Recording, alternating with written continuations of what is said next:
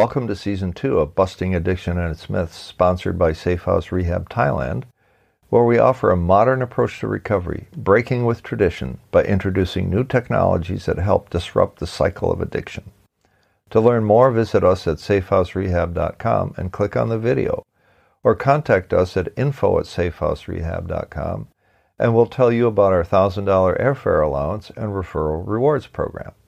My name is Bruno J., and here's why I created this podcast.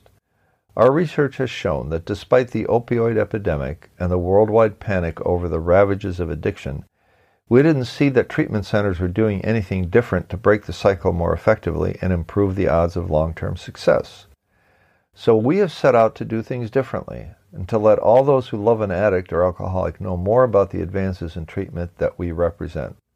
Here's what we're doing differently. We have designed our diagnostics and detox to isolate and treat opioid and multi-addiction, example, alcohol plus opioids plus speed, more effectively, given that these are the new challenges of addiction in the 21st century. We integrate leading-edge technology into the recovering process, thereby disrupting the disorder, speeding the recovery of brain health. Clients come to treatment with damaged brains. This is a given. We pay attention to the importance of dopamine and other ingredients vital to brain health recovery.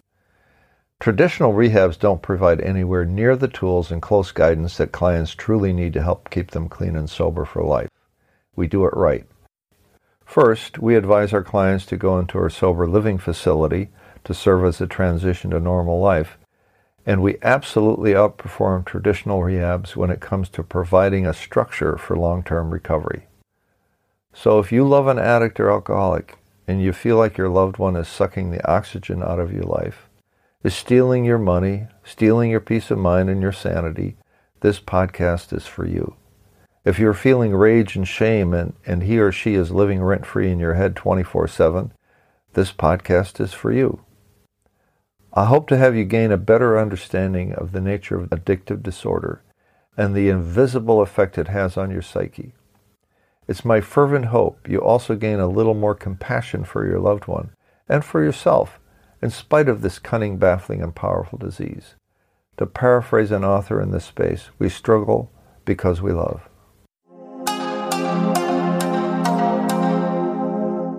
Hi, Bruno J. here, and welcome back to Busting Addiction and its Myths. This is episode number 3 of season number 2, which means that we now have 16 episodes under our belt in a 16-week run. We are committed to releasing one episode a week to stay on top of the trends, to make sure our listeners are getting the freshest content, because things keep changing in our space. New discoveries are being made, new treatments are emerging, legislation is changing, and society may be waking up at long last. Maybe. I call this episode, Is He a Money Drunk Too? Let's talk about what it means to be a money drunk. Have you ever heard that term? Money drunk is a fairly well-known label that those of us in the recovery community know quite well. In fact, I am one. But I got a lot of help with that as part of cleaning up my act all the way around starting in 1993. It's been a long time. Thank you very much. If you think about addiction and all that comes with this horrible disorder, it should come as no surprise that addicts and alcoholics are wildly irresponsible people, especially when it comes to money. Some addicts are scraping along the bottom, living hand to mouth, and have no thought except where to get the next hit or drink or both. These are the unfortunates we see on the street, often afflicted also with a mental illness, as if that weren't enough. My heart goes out to all who suffer. I'd rather give that Vietnam veteran on the street corner $20 on the chance that he'll do some good with it than deny him help on the cynical grounds that he'll use the money to get high. You might call these folks money drunks because they use the money to get drunk, and that may be it. But there is another type of money drunk, and they're all over the place, inhabiting every corner of the active alcoholic universe. To an addict, money is a drug in and of itself. He snorts all the money. That is, he uses it up as fast as he gets it, yes, on drugs, but also on anything he fancies, chasing sex, chasing excitement, impressing his friends, buying the most fashionable and expensive clothes, buying rounds at the bar, taking impromptu trips, gambling at the casino. Hey, let's fly to Las Vegas for the weekend, why not? So he uses up the money as fast as he can spend it. He maxes out his credit cards, takes out new ones, and when he's done burning the money, he's jonesing for more. He's in withdrawal, and he's feeling shame and guilt. Yes, he is. He gets up in the middle of the night and says, "Oh, hell, I've done it again." And he spends like a wild man even when he's not drinking or using. That guy was me. It could still be me if I get complacent about my recovery. I used to say I'm late on the rent, and even though I make a lot of money, I never seem to have any. So what's going on here? It's just another symptom of an infantile personality who doesn't want to be held accountable to no one for anything. In other words, very typical addict behavior defined as get it now, to hell with the consequences. Being heedless to consequence and being defiant are two defining characteristics of an addict alcoholic. Because addicts operate with damaged brains, they are incapable of thinking in a logical way. Rational logic applied to irrational behavior sounds something like this. Hey, I think I'll just spend all the money I made on the drugs this weekend, and then I'll have nothing left to pay the rent. Yeah, that's what I'm going to do. Can you imagine? Yet that's what they do all the time. I wonder if that's what their inner voice is telling them. The addict who is deep into his addiction is in such a fog that chaos and randomness have become the norm. Decisions are made on a whim, being pulled by every desire with no governor. Running from every responsibility, fear of people and of economic insecurity rule the addict, even if the income is there. These fears and desires sure ruled me until I woke up. Look, I didn't see the light, I felt the heat. I experienced the consequences. Like getting fired from a great six-figure job in the early 90s when six figures really meant something. I went from life as a wanton prince to a state of spiritual bankruptcy. The other very interesting dimension of being a money drunk, which is my topic today, is that you could be normal in every possible way. Not an addict, not an alcoholic, but a money drunk nonetheless. There are perfectly normal people who borrow and spend madly to the point of ruin for themselves and their families. So money drunkenness is not confined just to addicts or alcoholics. And believe it or not, there is a 12-step program for those who are powerless over debting, and their lives have become unmanageable as a result. You are more likely to find money drunks among addicts recovering or not, but then again, the vast majority of the population doesn't know anything about 12-step programs, and if they've heard about them, it's not unlikely they might repeat a myth that they may have heard from someone else. A quick sidebar, and one of my favorite comebacks to someone who says 12-step programs don't work. This is what I say in response. That's like blaming the gym if you're out of shape. You have to do the work. When I had just started on my recovery journey almost 27 years ago, I was sitting in a one-on-one session with my counselor, a great magical lady named Margaret, and I was whining about my finances when she asked me, "Bruno, do you think this is a personal issue or is it a business issue?" I stated rather confidently that it looked like a business issue to me. She said simply, "Think again, Bruno. Think again." Okay then. That set me up straight, and I took her advice then and attended my very first meeting of Debtors Anonymous. And I'm thinking, God damn it, there's a 12-step meeting for everything in the world, and here I am sitting in one of them. But that's just when I read the book Money Drunk and learned that I was using money just as I used drugs, and that the financial cost of my primary addiction to alcohol and marijuana is not in the direct cost of booze and dope. Hey, that was cheap. But in the cost of acting like an addict with the money, snorting money as it were, with no thought of tomorrow. So I had to get honest with myself about my relationship with money and with debt, especially with credit card debt, unsecured debt, which is just borrowing money at 22% interest. And I had no idea how I could pay it back. One of the most dangerous people on earth is an addict with a credit card. He will find a way to spend for the most frivolous reason, and also find a way to turn credit into cash so that he can buy dope on the street. Like many other recovering addicts, I simply had to identify the underlying reasons why I spent like a madman and lied about the spending and debting, and why I simply was compelled to, spend all my money, or worse yet, spend money I didn't have. I was that immature personality that didn't want to be held accountable, and I needed to get honest and grow up. The rampant and irresponsible spending and debting by the addict alcoholic in your family, perhaps under your own roof, brings to life the principle that addiction is a family disease. It's amazing how mom doesn't quite connect her son's addiction to her financial problems. Sure, she might blame him, But she does not yet see that it's the disease that is stealing her money and her peace of mind, her sanity, her health, and of course, it's disrupting the relationship between husband and wife. And this next one is crazy but true, and it makes some sort of sense. Parents start to blame each other for their son's drug addiction.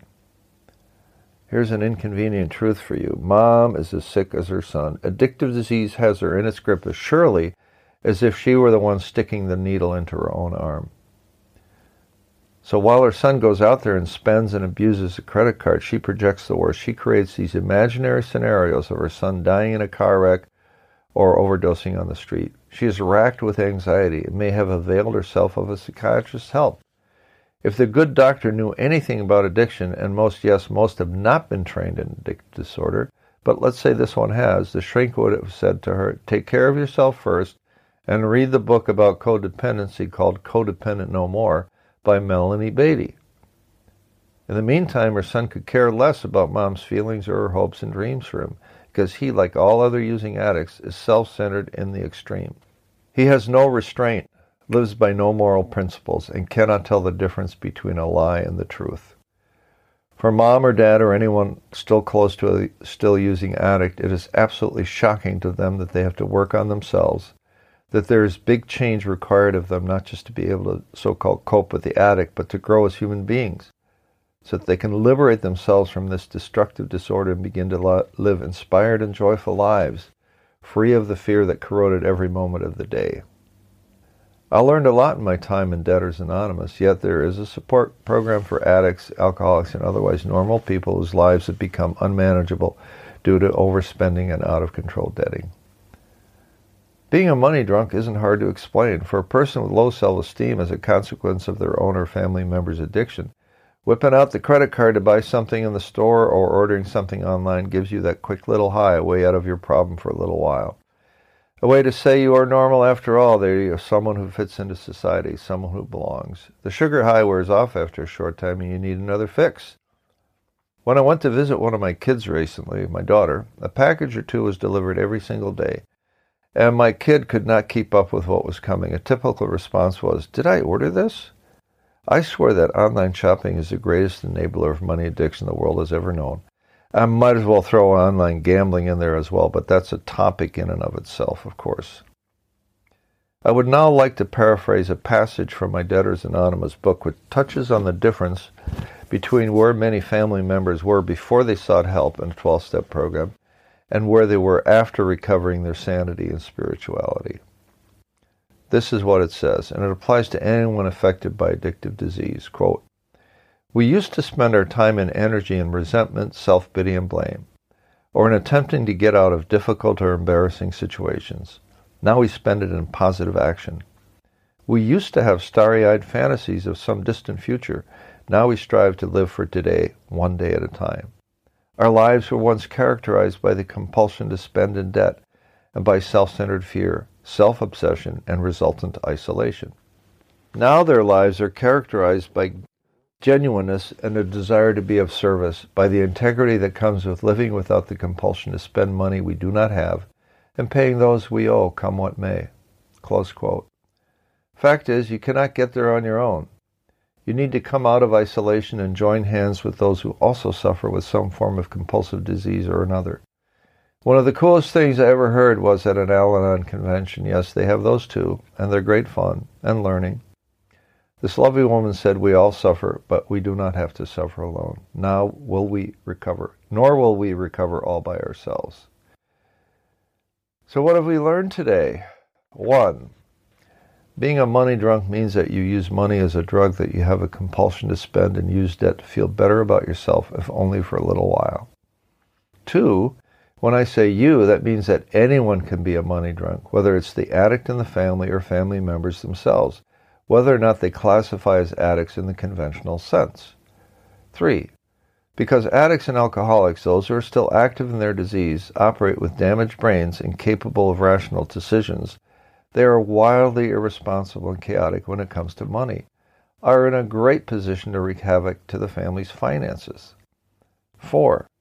The inconvenient truth is that the family is also in the grip of a powerful and onerous disease, almost as if they were sticking the needle in their own arms. The family needs to seek help for themselves apart from caring for the addict in their midst. I highly recommend considering Al-Anon and/or Debtors Anonymous.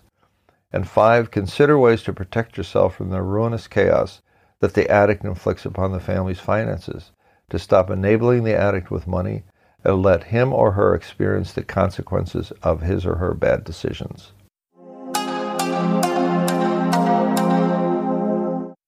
Thank you for tuning in today. It's my fervent hope we've given you new insight and new hope that will lighten your burden.